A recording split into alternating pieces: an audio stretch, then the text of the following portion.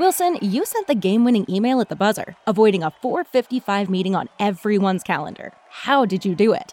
I got a huge assist from Grammarly, an AI writing partner that helped me make my point. And it works everywhere I write. Summarizing a doc only took one click. When everyone uses Grammarly, everything just makes sense. Go to Grammarly.com/podcast to download it for free. That's Grammarly.com/podcast. Easier said, done.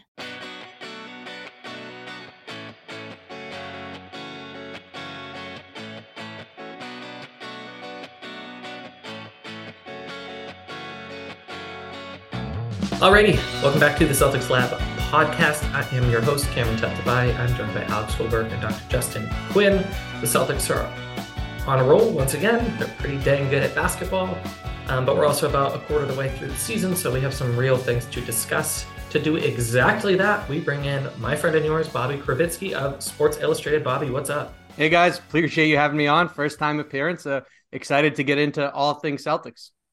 Yeah, Bobby knows hoops. He knows football. He also sits next to me at Celtics games, which is fun. Bobby, you are here to talk about the past winning streak, the longer winning streak that was before that, and really what's going on with the Celtics. And then in the second half of the program and what we call the Celtics Lab, we're going to look at the Miami Heat, because Celtics are going to play them twice in the next few days, and really the Eastern Conference writ large. Sound good? Yeah. Absolutely. They've done a great job just handling business. Last night was their 9th straight win at TD Garden. And you talk about the 2 win streaks, already building a second one now. They've won 13 of their last 14 contests. So this is a team that doesn't have Robert Williams yet, but has the most wins in the NBA and is absolutely rolling. Yeah, I mean, they do have Luke Cornett, so sure. I'm not that surprised. Okay, before we get into any of that, I want to tell our listeners that tomorrow, Wednesday, at long last, we are going to do our giveaway. So if you're not following us on Twitter, at Celtics Lab on Twitter, check that out. That's going to be your best and, quite frankly, only way to participate in this giveaway. So if you don't have Twitter, I guess you can email our email account. But otherwise, be on the lookout for that. It's going to be a lot of fun. That's all I'm going to say about that. Okay, Bobby, you teased it off the top.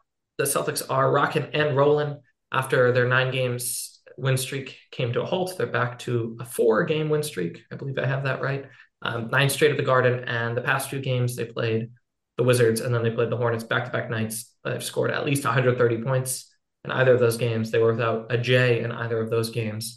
Bobby, biggest takeaway from the past 15 games, 3-game win streak, whatever, who cares, Justin?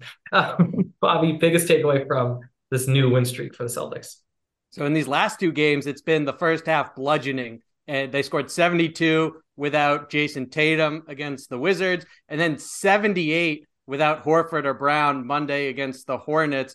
And what that speaks to, which is a trend we've seen, it didn't start out this way, at least not in my opinion, but for a while now, they've done a good job of maintaining focus against regardless of the caliber of competition. So yes, the second unit, Mazzulla, maybe bringing Justin Jackson in the third quarter Sunday against Washington, was a bit too early for a coach who usually people get on for being too late to take his top rotation guys out.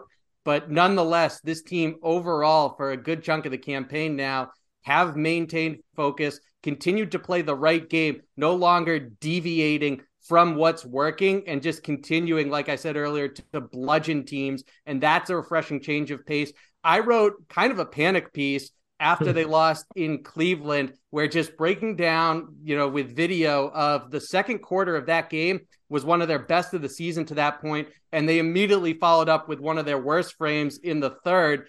And it was this idea of, I understand this is a team that just wants to get to the playoffs, but the last thing that they can have is to get to the postseason and then look back with regret at how they treated those first 82. And this is a team right now that is far from what they showed that night in Cleveland.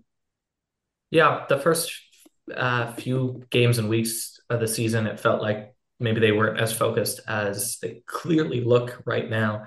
Alex, you were in-house for the Wizards game on Sunday. What were your major takeaways from that one? And then Justin, you could tell us about the Hornets game. Yeah, so I think the major takeaways for me, I had 2 major takeaways. The first is that the Celtics ball movement is I can't remember the last time it's been this good. Frankly, I don't think I've ever seen a Celtics team. Probably 1986. Yeah, something like that. I don't think I've ever seen a Celtics team that knows how to move the ball this crisply and this effectively. Their assist to turnover ratio is kind of staggering right now. And it's really, first off, Marcus Smart has put to bed any questions about whether he can be a starting point guard in this league. He is clearly capable of doing that. He's clearly capable of running an offense. And then, to make matters worse for the rest of the league, Brad Stevens went out and got two other starting caliber point guards in Malcolm Brogdon and Derek White. As long as Derek White continues to shoot like this, he is as good as any starting guard in the league from just like a kind of, basic standpoint, like above average replacement level player. Like that guy is really good. And then the other thing that kind of stood out to me is that I think the Celtics, after having a little disappointing start on the defensive end, given how incredible they were last year, are starting to settle in a little bit more there too, particularly their perimeter defense. While they're not forcing as many turnovers as they were last year, they are rotating really well, cutting off driving angles, and just staying in good positioning and communicating well throughout. And their defensive rebounding has shot up to levels that I really did not expect coming into the year, especially without Robert Williams. I think a big part of that is the team's commitment to boxing out and gang rebounding, and Derek White and Al Horford doing a great job of cutting off point of attack angles. Their defense has gotten a lot better in a short amount of time, and it's really impressed me.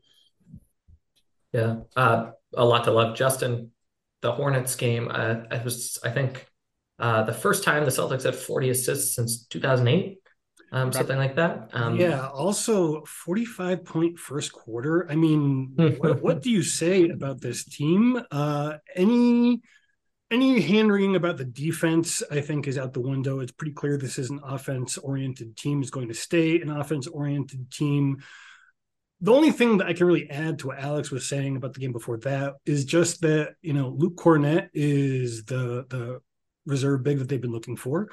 They don't need to go find another big.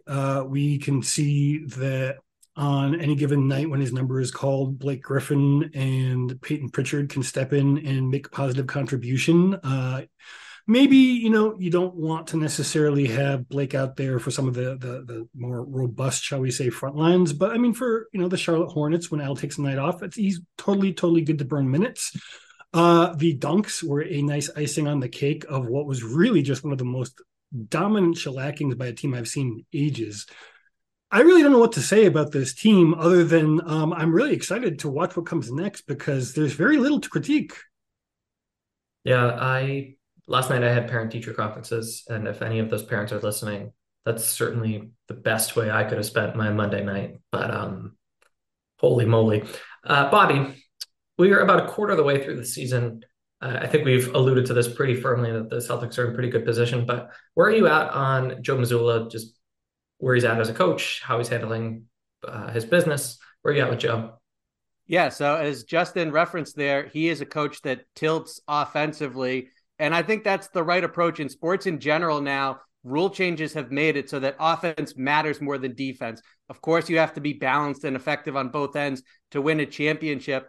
The Celtics, I understand the concerns defensively. There's certainly some relevance to it, but when you look at the metrics and how they stack up to the rest of the league, especially factoring in the absence of Robert Williams, I think they'll be just fine on that end and certainly far above that level once Williams is back, provided he stays healthy. Granted, that's quite the significant caveat given his injury history.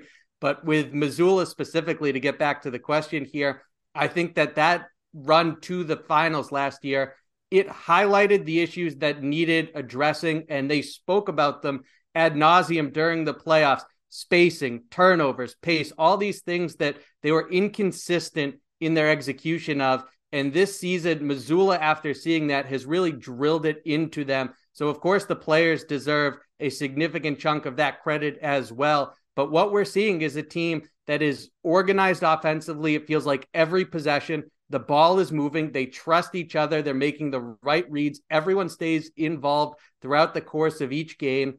And then also, I think that something Marcus Smart brought up the other night, is that Mazzulla does a great job of keeping them focused and of humbling them, to use his word, smart. Mazzulla, after the game, they ask him about the great vibes and everything, and he says, don't count me in that. And he didn't seem pleased with how they took care of the ball. For my money and my vantage point, it was really just the first frame that was an issue. I believe, going off the top of my head, they had 5 turnovers in the first 12 minutes, but they finished with 13. So they did a pretty good job the rest of the night in that area. They did a good job with it against Washington as well, save for the sloppy second unit performance in the fourth quarter. So, their third fewest turnovers in the league in that category, which is another huge part of why they're so successful defensively. When you can score at the clip they do, defend the 3-point line in a top 5 metric. So this team, to me, is rolling. And I think that Mazzulla has done a great job of keeping them focused and really drilling home the areas that they needed to be more consistent in. Which is so fascinating because, to your point, he's eerily calm. Pre and post game, he really doesn't tip his hand, and he really deflects when there is credit due. He compliments his players' personalities. So it's a really, really interesting dynamic, because very publicly, and maybe, it's a honey, not vinegar situation, but the accountability does feel ratcheted up. And yet the intensity that's coming from Mazzulla seems almost absent, although I'm sure there's more that meets the eye. Justin and Alex, pick any player in reserve, anyone outside of the Jays, just because we have a ton in our rundown and I don't know where to start, because whether it's Brogdon or Smart, or even Horford, you could really shout out any of the complementary players as a key to success. So I'll just let you pick whoever you want to talk about for a little bit. Sam Hauser. Teams are targeting him on defense. It's not working. Just like at what point are they going to realize that he's not as weak of a link as he was advertised as, which is the thing, honestly, that is one of the most interesting things that I've seen so far. And a little tiny shout out, not I'll let other aspects of his game, if someone wants to pick him, Alex. But Peyton Pritchard's defense, he's been really good too. And he hasn't been playing very much, but when he has, he's been totally fine. There are no obvious weak links on this team defensively. Yeah, I'll just offer, because Alex is on mute, that Hauser is sneaky strong.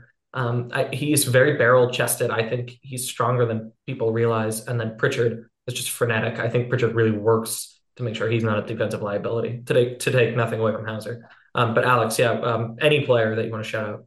Yeah, I'm going to swing back the other way towards a player that I think defensively his fundamentals were never in question, but has started to really blossom as an offensive player. And that's Grant Williams, who has been in and out of the starting lineup depending on the situation.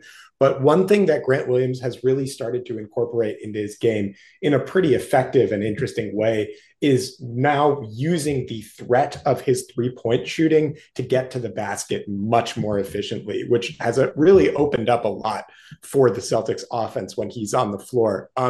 Grant Williams obviously last year blossomed into a very high level corner 3-point shooter, especially. But this year, what he's been doing a lot more of is incorporating pump and drive into his game, where he'll throw up a shot fake from the corner. And because he's on the scouting report as such a good 3-point shooter, you have to close out on him. He's using his size and strength and taking just kind of 2 quick steps into the lane and then using just like muscle to score over people. It's not the prettiest or most elegant driving game in the way that like Jason Tatum or Jaylen Brown or Malcolm Brogdon's is, but it's really effective. And he's now shooting a career high from the paint as a result. So I think just, Joe Mazzulla mentioned that one of the strengths of this Celtics team offensively is that they play random, that he doesn't actually call a lot of set plays. He doesn't run a ton of very specific actions for them.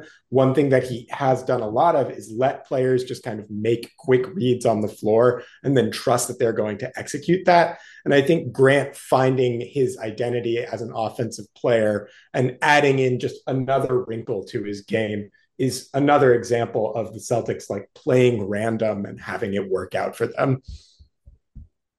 So, Bobby, I want to ask you about some lineup changes. Maybe we can get into, the possibility of a trade down the line or something, but as we've kind of established, the Celtics are rocking and rolling, and really everyone's contributing. The major change that's to come is that Rob Williams is going to come back into the fold. And I said tongue in cheek over the weekend to a friend, if you squint, Luke Cornett does a really good Rob Williams. And the more I think about it, the less tongue in cheek I think that might have actually been. In 13 and a half minutes of gameplay, he's averaging over a block a game. He's a real lob threat. So what do you think happens when they bring Time Lord back, which incidentally is sooner rather than later, although perhaps we'll still have to wait till Christmas. But yeah, Bobby, the impact of bringing Time Lord back. I think there's two other elements of Luke Cornett that are really valuable. Defensively, I think that we have not determined yet definitively if he is a playoff caliber rotation center on that end of the floor. He might be, but it's still an open book in my opinion, at least.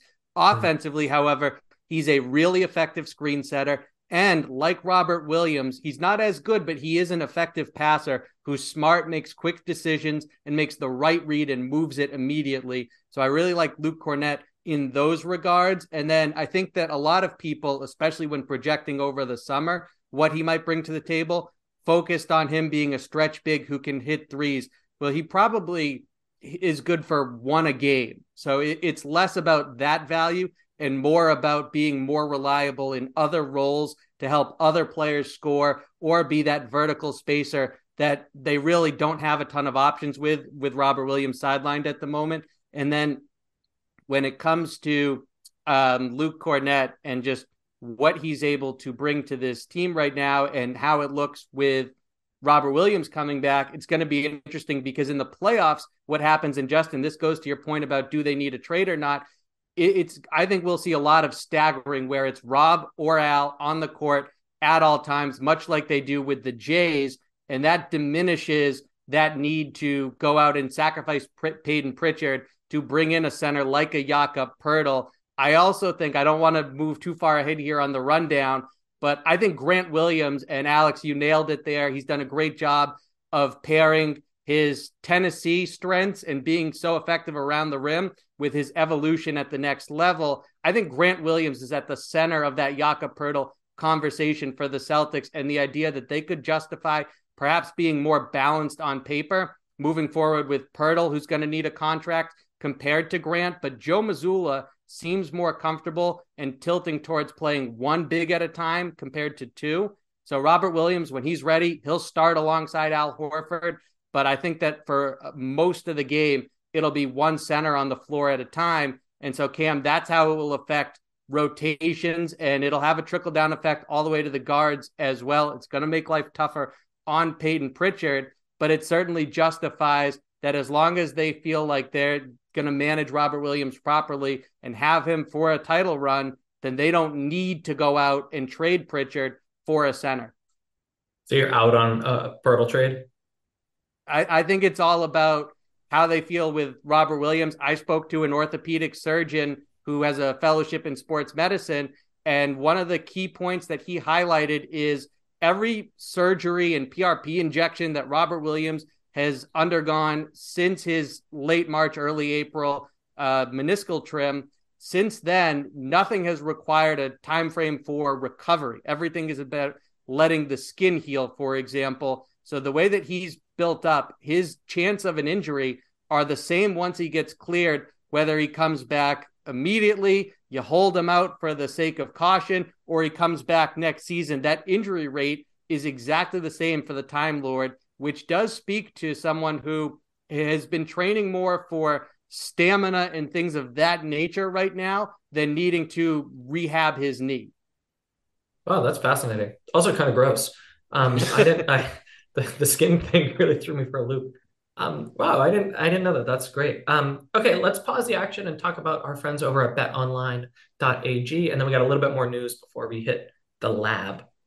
Football is back, and so is the NBA, and BetOnline is your number one source for all your football and basketball betting needs and all other sports this season.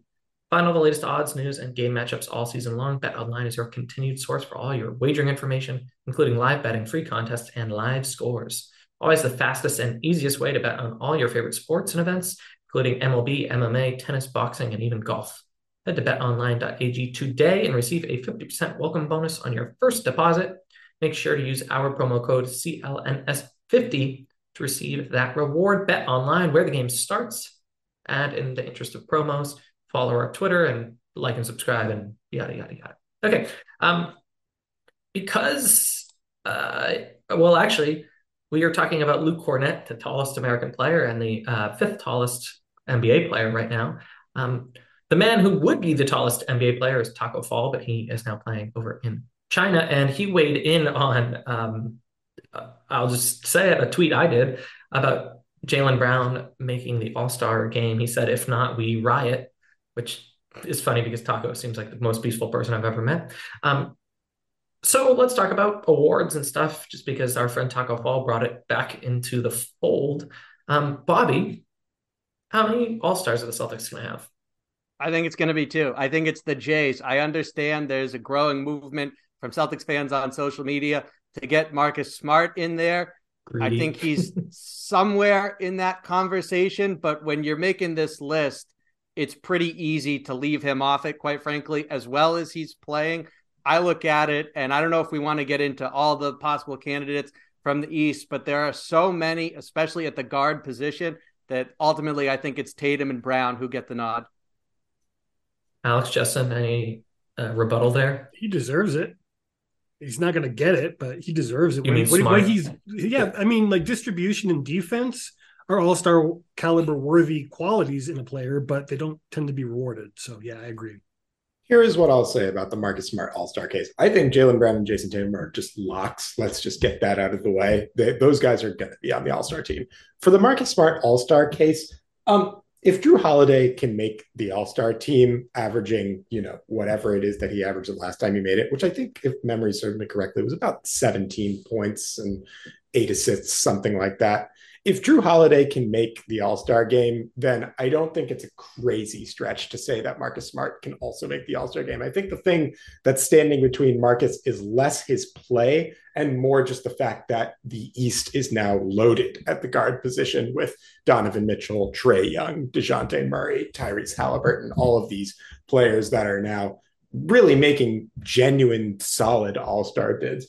But I agree with you, JQ. I think that he's playing at arguably an all-star level when you factor in defense, assist to turnover ratio, improved shooting. He's, shooting 48% from deep on the season right now, which is a pretty significant upgrade for Marcus Smart. And small sample size, obviously. But, I think overall he's playing well enough to warrant it.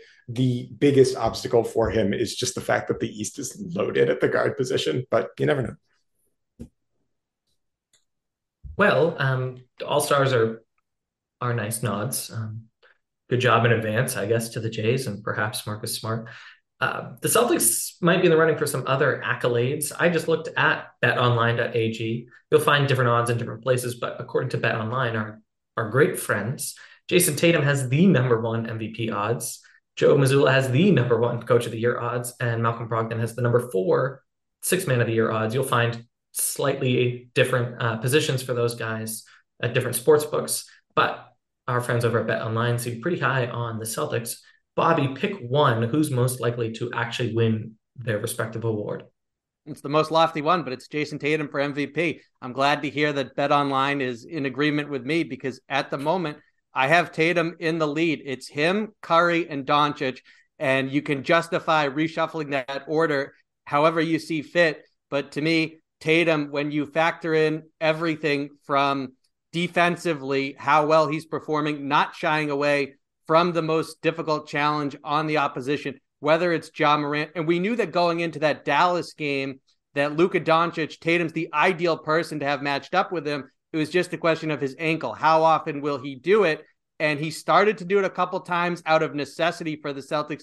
Doncic was hunting Al Horford and Sam Hauser and scoring on them at will. And then Tatum stepped up to the challenge and shut him down. And it only took a couple tries for Doncic to say, okay, that's off the menu. I want no part of this. And when you look at Tatum, what he's doing there, when you look at, I understand Steph Curry, how he shapes Golden State's offense, and he's certainly doing more with less help right now than Tatum. But Tatum and 4 members of the second unit those lineups have changed the complexion of the game on multiple occasions in Boston's favor. So I look at how well he's performing on both ends of the court, the consistency that he's out there almost every night, the minutes total. He checks every box to me. And when you look at his two-way performance to go with it, I have Tatum in the lead. Cool. Well, love that. Dr. Quinn, Alex, who's walking away with hardware from your vantage point?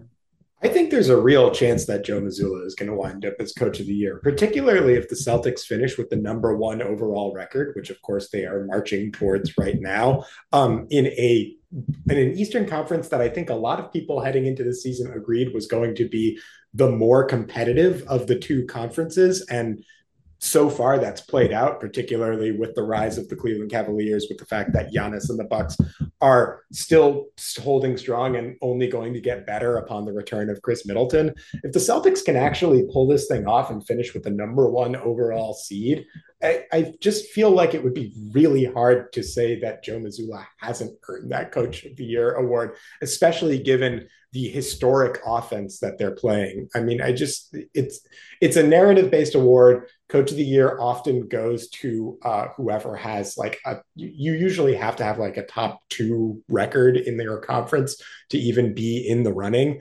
And looking at the other candidates who are probably going to be in the running, Monty Williams, Mike Budenholzer, I think a lot of previous winners, guys like Mike Malone, Coach of the Year, they tend to reward the newcomer rather than the repeat winner more often than not. So I think if the Celtics finish with a top 2 record in the Eastern Conference, Joe Mazzulla is going to be right there. I mean, right now the other coaches in that ilk, Joe Mazzulla is a plus 250, but then Will Hardy is a plus 500 and Rick Carlisle is a plus 600. So you'd have to bet on those teams, Alex, to your point, winning and continuing to win for those bets to probably pan out. I'm not a betting man, but it seems like there's some value if you're feeling bullish on the Pacers or the Jazz. Dr. Quinn, what about you? Any hardware that you see coming the Celtics' way? I do think that Tatum is the more likely of the two. I have some homework for us. Has an interim coach ever won Coach of the Year before? I don't know. You don't. Well, I mean, it would necessitate instinctively, him. You would think no. Yeah, but I mean, maybe, because I mean, that is, we haven't really touched the elephant in the room with Coach of the Year, but Mazzulla was not just dealing with, playing well, right? Like the need to play well as a newcomer. He also had a bunch of other things that were really weighing on the team enough where the Celtics went from a lock to make it back to the NBA Finals to a lot of people openly questioning whether or not they were going to be able to function as a team with so many things going on, and him being a new coach with so many things to deal with. He's done all of that and then more. I mean, it's very hard in my mind to construct a more compelling narrative. Few coaches have won titles in their first year. Nick Nurse, Paul Westhead, a few others. But I don't know about the interim thing. I mean, it would require the Celtics, holding on to that label technically. Everybody in your crew identifies as either Big Mac Burger, McNuggets, or McCrispy Sandwich. But you're the Filet-O-Fish Sandwich all day. That crispy fish, that savory tartar sauce, that melty cheese, that pillowy bun. Yeah, you get it. Every time. And if you love the Filet-O-Fish, right now you can catch 2 of the classics you love for just $6. Limited time only. Price and participation may vary. Cannot be combined with any other offer. Single item at regular price. Ba-da-ba-ba-ba. I'm going to do the homework for you. The answer to that question is no. There has never been an interim head coach in the NBA who has won Coach of the Year. Cool. Fascinating. All right, let's hop into the lab. But actually, sorry, gentlemen, that was a trick question. The hardware that is going to be won by the Boston Celtics this year is Brad Stevens winning Executive of the Year because, goodness gracious, is this a well-constructed roster? But I couldn't find odds on it, so it wasn't available to you. You didn't know that. Okay, Bobby, we're going to hop into the lab. Let's put on your safety goggles. And we're going to talk about the East, but really we're going to start... Good job. The YouTube crowd is going to love that. My version of Luke Cornett. Yeah. We're going to look at the East, but we got to start with the Heat, the dreaded Miami Heat, because the Celtics will play 2 games against them this week, Wednesday and Friday. So, the Heat are struggling with injury. They had a tepid about 500 record. They're 10-11 at the time of this recording. Bobby, what's your sense of where the Heat are at right now in late November and these two games coming up? I think the biggest thing is the misusage of Tyler Hero continues. This team doesn't have much offensive firepower. It's why the Eastern Conference Finals should not have gone 7 games. And I understand they've been dealing with the Jimmy Butler injury, and so he's not going to play Wednesday. The expectation, it sounds like they're confident that he plays Friday. So my guess is that he does.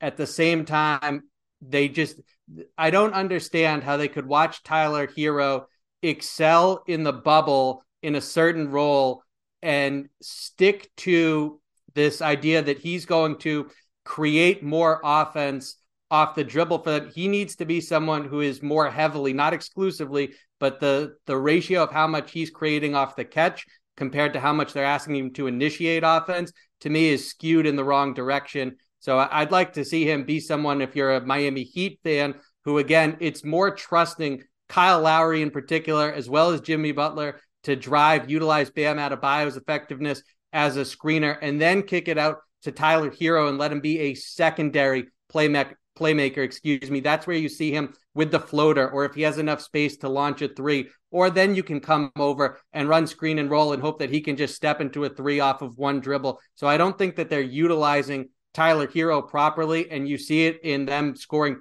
They're 28th in points per game. That's a number that it's not surprising, but it needs to go up if they're going to do anything beyond just be a middle tier Eastern Conference team. Defensively, they've been really impressive with that backbone of Lowry, Butler when healthy, and Bam, who I think is an all-star as well, or at least worthy of a nod. And so they're allowing the 8th fewest points per game at the time we're talking here. But again, when you speak to concerns with this team, they're not getting much help from their second unit. They have a negative 1.5 plus-minus rating. That's 23rd in the NBA. And Kyle Lowry, they are wearing him into the ground at 36.4 minutes. So yes, it's great to see him take that public challenge issued to him by Pat Riley and perform much better than he did a season ago and resemble Toronto Raptors Kyle Lowry. But at the same time, I don't believe he can sustain this workload and that level of production. Yeah, I mean, the Heat, it's still early, but the injuries are kind of piling up. Jimmy Butler is likely going to miss Wednesday's game, for example. I love rooting for Kyle Lowry, but I suspect you're right that it's just asking maybe too much of him. Bobby, the Heat, as you alluded to, their offense is nothing to write home about, but their defense is, despite the injuries, pretty good. They're ranked number 7 right now. Both games are in Boston. The Celtics already won a game down in Miami, but with that slow, rather ineffective offense, but pretty stingy defense, how does Boston not get lulled into a rock fight? I think they have to be able to, more than anything, to break out of when Miami's able to slow the pace down. I think that they have to be really physical and assertive when it comes to their on and off ball movement. Miami is a team that is not just going to give you a free path to come set a screen or to cut across to get to the basket. So Celtics need to be forceful and purposeful with their on and off ball activity. And the other thing, as we saw when Sacramento made a little bit of a run and Dallas in particular, Cam, did the same thing, is that the Celtics, if you slow the pace down on them, they do still have that habit of everyone starts to get stagnant and just remain stationary. They get to a spot and they stay there. There's not much activity. So that's something that if the Heat are able to take control of the pace of play, one of those ways to break out of it is to continue doing what's successful and why the Celtics will have a lead. I'm going to guess of double digits in the first half. And that is continue to move and stay active, keep the ball moving, keep doing all these things that we've been praising them for, because that is the key to making sure that the Heat aren't able to sustain maintaining control of the terms of play. And I totally agree, Bobby. And I think the way to start and where it all starts with the Celtics offense is with Jason Tatum, and in particular with Jason Tatum as an off-ball screener, which is a development to his game that I think some people maybe haven't noticed as much, but that has been pretty crucial for his evolution as an offensive player and for the Celtics offensive evolution as a whole. When Tatum is in screening actions, particularly off the ball, he is now such a scoring threat that the defense has to account for him in a Steph Curry type of way, where multiple defenders are watching, where is Tatum going? When he's setting the screen, is he going to pop out? Is he going to dive to the rim? They have to be aware of where he's at on the floor at all times. And if he is setting a screen, like a pin down screen on the baseline for a movement shooter like Sam Hauser, or for somebody who can get the ball and then immediately drive to the basket like Malcolm Brogdon, that creates a ton of pressure on a team like Miami's defense, or really any team's defense, to maintain their kind of composure on whatever side Tatum is on when he's setting those screens, to stay disciplined, make sure that he doesn't get loose for a layup or for a mismatch or for an open three. And in doing that, that leaves dudes like, okay, now Jaylen Brown is suddenly open for a secondary action, or now Grant Williams or Derek White is camping out in the corner and you have to do an extra rotation over to cover that. A lot of this really starts with Tatum's relative selflessness and willingness to get involved in the offense, not just as the ball handler, not just as the playoff hero ball guy, which he can be, and we know he can be, but also as somebody who's kind of willing to do the kind of quieter, the unspoken dirty work stuff. And if he can do that, and if he can do that from the jump, then I think Miami's going to have a very hard time stopping that. Justin, Miami, really interestingly, they have split a home and home against the Raptors. They went on the road and beat Portland. Then they lost at home against Portland. They beat Golden State at home. They lost to Golden State on the road. They have some nice wins. They have some excusable losses and then some stuff in between. So what is your assessment of what the next two games look like for the Celtics? Well, they need to capitalize with Jimmy being out. I think that's a probable win. I think they're going to go for the win with that. It's the game where he returns that worries me. I feel like if they can exploit their size and the fact that when they do play small, that they don't play a style that Miami wants to play in the first place, that they'll be good. They don't have, the Heat have no players. I think their starting power forward is 6'5" in Caleb Martin. They have some 7-footers, but as far as I know, Dwayne Dedmon is currently questionable for at least the next game against the Heat. And that leaves them with Orlando Robinson on a two-way. Omer Yurtseven is going to be out for some time. Nikola Jovic is a rookie. I'm not expecting much from their front court, so that's definitely an area of weakness that Boston can capitalize on. I'm doing the Luke Cornett. The Cornish. Yes. Everything that Luke Cornett, his nicknames are not. The Eclipse is dumb. Calling him that jump, you got to do something better than that. And the Cornish game hand thing. Everything I thought Blake nailed it with that nickname. The Cornish game hand is what it has to be. But that would be plus we already got a chicken on the team with Gallo. We don't need to be sticklers about the facts here. It just works. It just sounds correct. All right. I mean, I guess, yeah, if it's Cornett and Gallinari, it could be the Coop. Okay, I'm coming around to that one. So let's don't give me that look, Justin. We'll talk about a few other kind of confusing or maybe not confusing middle class Eastern Conference teams, because Miami is one of them. But Boston has a really interesting schedule up ahead. I'm going to read it out, and then just as a fan of basketball, what game are you most excited about? I'll go around the horn on that one. So you can have one of the Miami games. Then the Celtics are going to play on the road, Brooklyn, Toronto, Phoenix, Golden State, and then the Clippers and the Lakers. I think you can make a case that any one of those games is the most interesting on the docket. Bobby, between now and December 13th, what game do you think is most interesting? So if Kawhi Leonard and Paul George are healthy for that Clippers game, it might vault all the way to the top of my rankings. But to err on the side of caution here, I'm going to go with that Phoenix Suns matchup, a Western Conference foe. So you're only going to see him twice and haven't seen him yet. A team that you might face in the finals. So it certainly could be a preview of what happens in that best of 7 for the Larry O'Brien Trophy in June. And I'm curious to see how the Celtics, especially without Robert Williams, handle matching up with DeAndre Ayton. Chris Paul, I'm not sure what his return date is, but what does that look like if he's playing for them? And Devin Booker, of course, another chance for Jason Tatum to help his MVP case out, because we know that he's not afraid to guard him.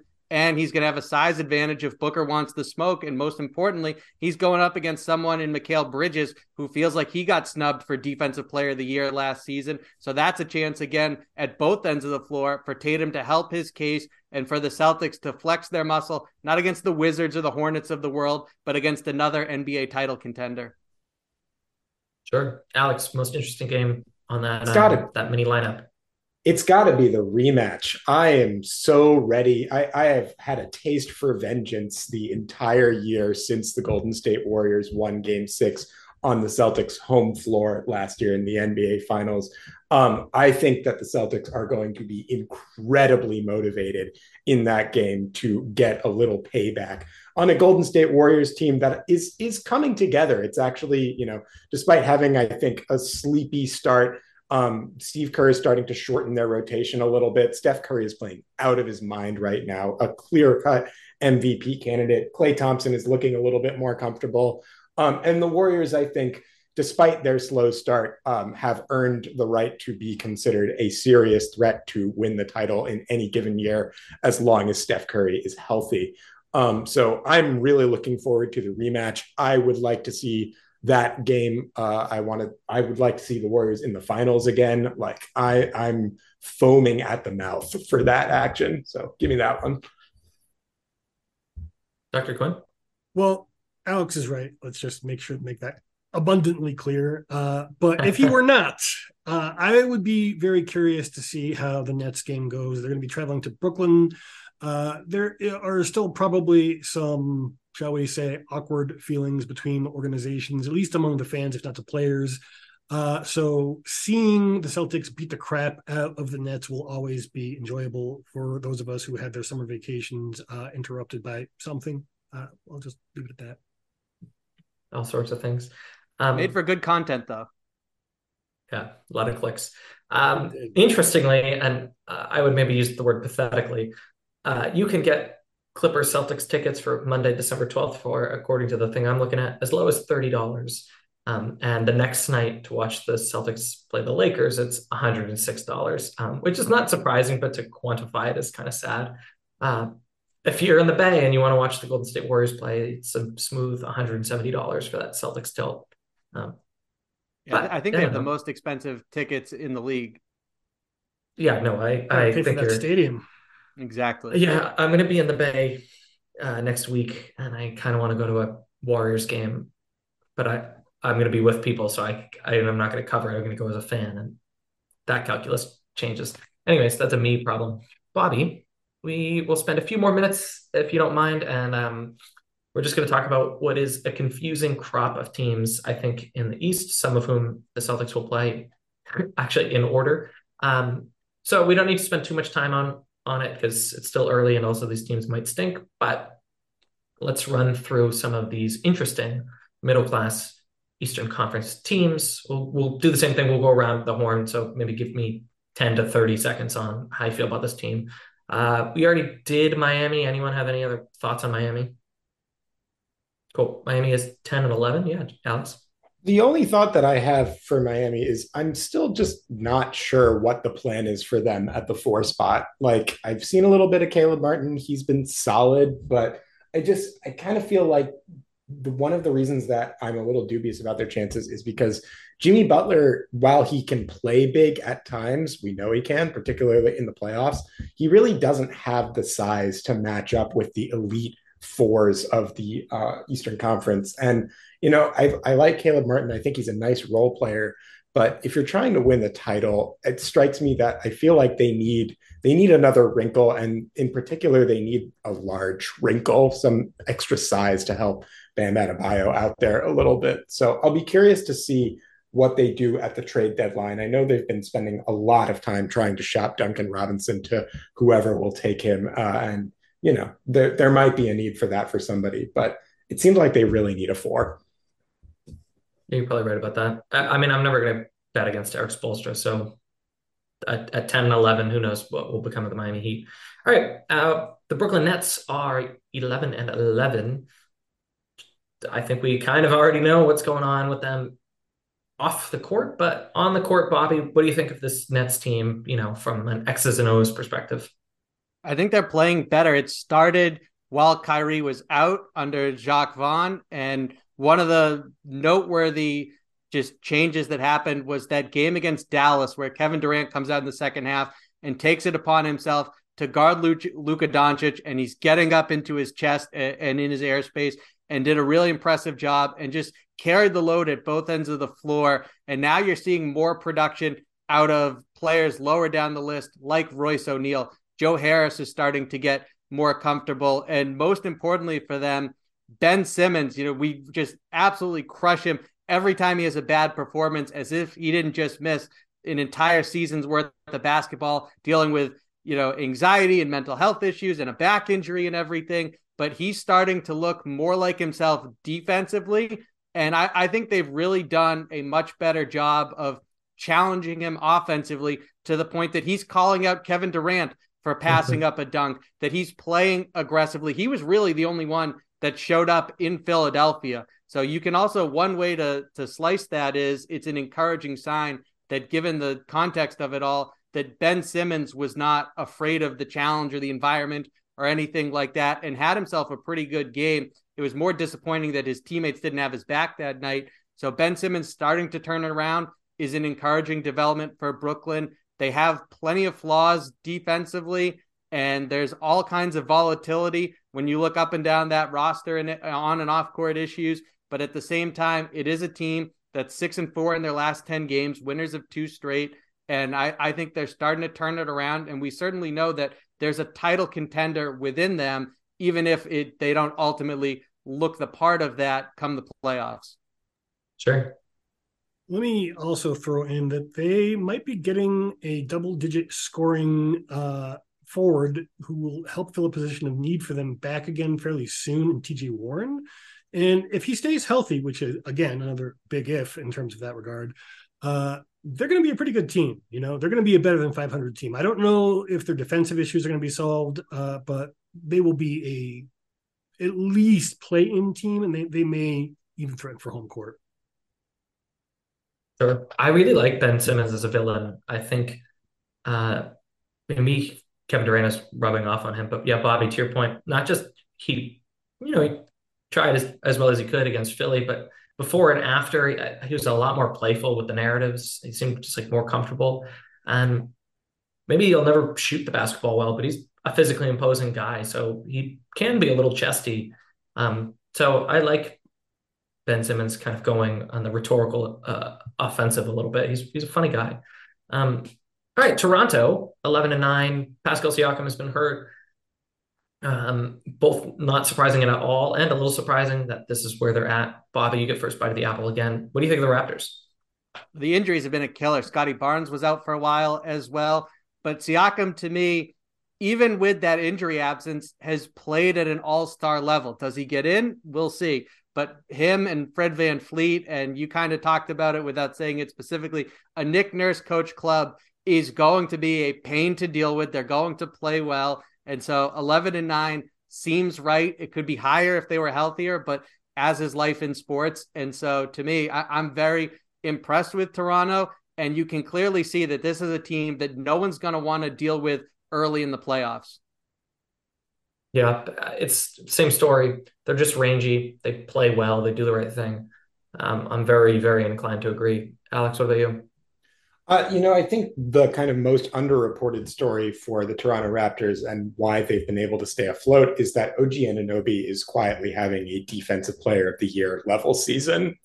He's been rock solid on that end and kind of the anchor for a team that really has lost due to injury some of their kind of premium defensive talent, not just in Pascal Siakam and in last year's Rookie of the Year, Scotty Barnes, but also in Precious Chua, who is, it seems like that's their starting center, is probably going to be out. It seems like indefinitely, maybe for the entire season at this point. Who knows? But they've had a pretty significant talent drain. And, as good of a coach as Nick Nurse is, and I think he's a very good one, at a certain level, you need to have the guys on the floor who are capable of running those schemes. You need to have NBA caliber players who can actually do what Nurse's schemes ask of them. And OG has been lights out, consistent every night that he's on the court on the defensive end. He's really blossoming into an elite defender and at his position, and kind of a big part of why this Raptors team is held together. And, they are getting healthy. I do think that they're going to start to kind of slowly climb their way back up the Eastern Conference standings. I had them projected as a 6th seed, but with high upside for this year. And I think that's right around where I have them now. Yeah, so Boston will see Miami at home Wednesday and Friday. Then they'll be in Brooklyn on Sunday, and then they'll be in Toronto on Monday. So it worked out well that these teams are all, middling. Well, let's just look at a few more of the teams that are kind of in that ilk, and then we'll get you out of here, Bobby. Bobby, tell us about Aaron Nesmith's Indiana Pacers. They are 12-9 right now. Yeah, sorry to cut you off at the end of the 12-8, question, but this is such a fun team to watch. Last night, the Andrew Nembhard game winner. That was a great read from Tyrese Halliburton on the pass. I think a play right before it that got lost in the shuffle is the Pacers showed their hand. They were ready to have that sideline inbounds, and the referee stopped play to make sure they had the clock right. And you could see it wasn't just Rick Carlisle, a coach is going to be frustrated. Of course, a coach, is going to be frustrated by that. The players were exasperated. Some of them had hands on the knees. And what do? They inbound it. And yes, it's the Lakers, but Tyrese Halliburton slices through them for a relatively easy layup to tie the game. LeBron scores. They come right back with the game-winning 3 off an offensive rebound. And they're fun to watch. Benedict Mathurin, he was talking about LeBron has to prove it to me. I'm pretty sure that he outscored him. Maybe that last bucket changed it, but he was certainly ahead of him for most of the night and had an excellent game. I think Mathurin, I was curious, Cam, when you brought up that Brogdon is 4th in the 6th man race. I was curious where Mathurin is in that, because that could be potentially second, that could be potentially another first where a rookie wins 6th man. I'm not sure if that's happened or not in NBA history, but he second in the Bet Online poll right there in the odds, and he's having an excellent season. I think at some point, maybe they don't want to disrupt the role he's in, but they probably could slide him into the starting lineup. I'm curious if they can get more out of Jalen Smith as a center. And there's obviously the question of what happens with Buddy Hield and Miles Turner, but this team is really good. And Tyrese Halliburton, to me, is an all-star. Well, so that's a really interesting point, Bobby, is that Mathurin is number 2, according to Bet Online, for 6-man odds, behind Russell Westbrook. And one thing that could upend that is Russell Westbrook joining the Indiana Pacers. So as much as it is about role and performance, it's also about who ends up on what team by February. Alex, what were you going to say about the Pacers? Well, one quick note, once again, doing some facts and research over here. There is one person who has won the 6-man award as a rookie. Ben Gordon. Ben Gordon of the Chicago Bulls, his rookie year, won 6-man of the year award. Go figure. Sorry to cut you off there, Cam. But no, I think this Pacers team is really fun. And to kind of circle back to this, much debated and much talked about fictional trade of Russell Westbrook to the Indiana Pacers for Buddy Hield and Miles Turner. I see you shaking your head, JQ, and I'm kind of on the same wavelength there. Why would the Pacers do that? They're fun. Why would the Lakers do that? Why would either of them do that? I mean, we know why the Lakers would do that, but why should they do that? But there's a reason the front office has resisted it. They don't want to give up multiple picks to make this happen. Absolutely not. And the thing is, the Pacers are now in a position where, after a couple of years of being a pretty middling, pretty just kind of run-of-the-mill, forgettable team, they're fun. Like, this is an enjoyable team to watch. Mathurin and Tyrese Halliburton are forming one of the most exciting young backcourts in the league. Chris Duarte is injured right now, but he had a really nice season last year, and I expect him to come back and do some pretty cool stuff when he's back in the lineup. Miles Turner and Buddy Hield are both good players who serve as veteran anchors for this team. And at this point in the season, I know we're only almost a quarter of the way there, but the Pacers, even if they did trade those guys, I think would probably still have 2 good players in their backcourt, enough to carry them a little bit past the tank for Wembanyama zone, to the point that it just kind of doesn't seem worth it. It doesn't seem like they can get Russell Westbrook in. Like, one of the reasons you would trade for Russell Westbrook, presumably, is to clear up a lot of cap room for him for his expiring next year. The problem is that the Indiana Pacers don't get free agents, so they're not going to like do anything major with that huge cap room to begin with. I get that there's a little bit of anxiety around Miles Turner's contract and what that's going to look like coming up, but I just don't see a path to them trading for Russell Westbrook. He doesn't help them now. I don't think he helps them a ton in the future. And I guess the logic would be like, you're doing it for the picks, but the Lakers are clearly not going to trade those picks. That's just not going to happen. So I really don't see it. I feel like this Pacers team might make a couple of periphery moves to shore up their rotation a little bit, but seems to me like they're trying to make a playoff run. They're not in the tank zone. So playoff run, nothing. They're fourth in the East right now. They're 3 solid games ahead of the Chicago Bulls, who are 11th. So it's early, but yeah, I mean, barring injuries, the run has begun. Bobby, we've kept you long enough. We saw what the Wizards look like. We've seen what the Hawks look like. So unless you have a burning hot take that you got to get off your chest, I think the listeners know enough about those two teams. And we started with just gushing about how good the Boston Celtics are, and we're going to end with there's a lot of good, not great teams in the East. So this was kind of a kitchen sink episode, but I do think when you start at the top, you got to slide down. Yeah, exactly. In summary, the trade between the Pacers and the Lakers won't happen. The Celtics are very good, and we love Luke Cornett here at the Celtics Lab podcast. Bobby, tell the people where they can find you. Thank you. So the best way to find me is si.com/NBA/Celtics. And then also I have a Twitter addiction. So at Bobby Kravitsky, for those of you watching, glad to share it, Justin. And those of you watching on screen, you can see how that last name is spelled. But if you're listening to just the audio version, it's not the easiest to try and guess at. So that is BOBBYKRIV as in Victor, ITSKY. Tremendous. Yeah. One to another. Sometimes you just got to spell it out. All right. Like we said off the jump, we've got a giveaway coming at you as soon as tomorrow. So if you're not already following at Celtics Lab on Twitter, go ahead and make sure you're doing that. You can win yourself some swag. Otherwise, thanks for listening, and we'll catch you soon. Adios.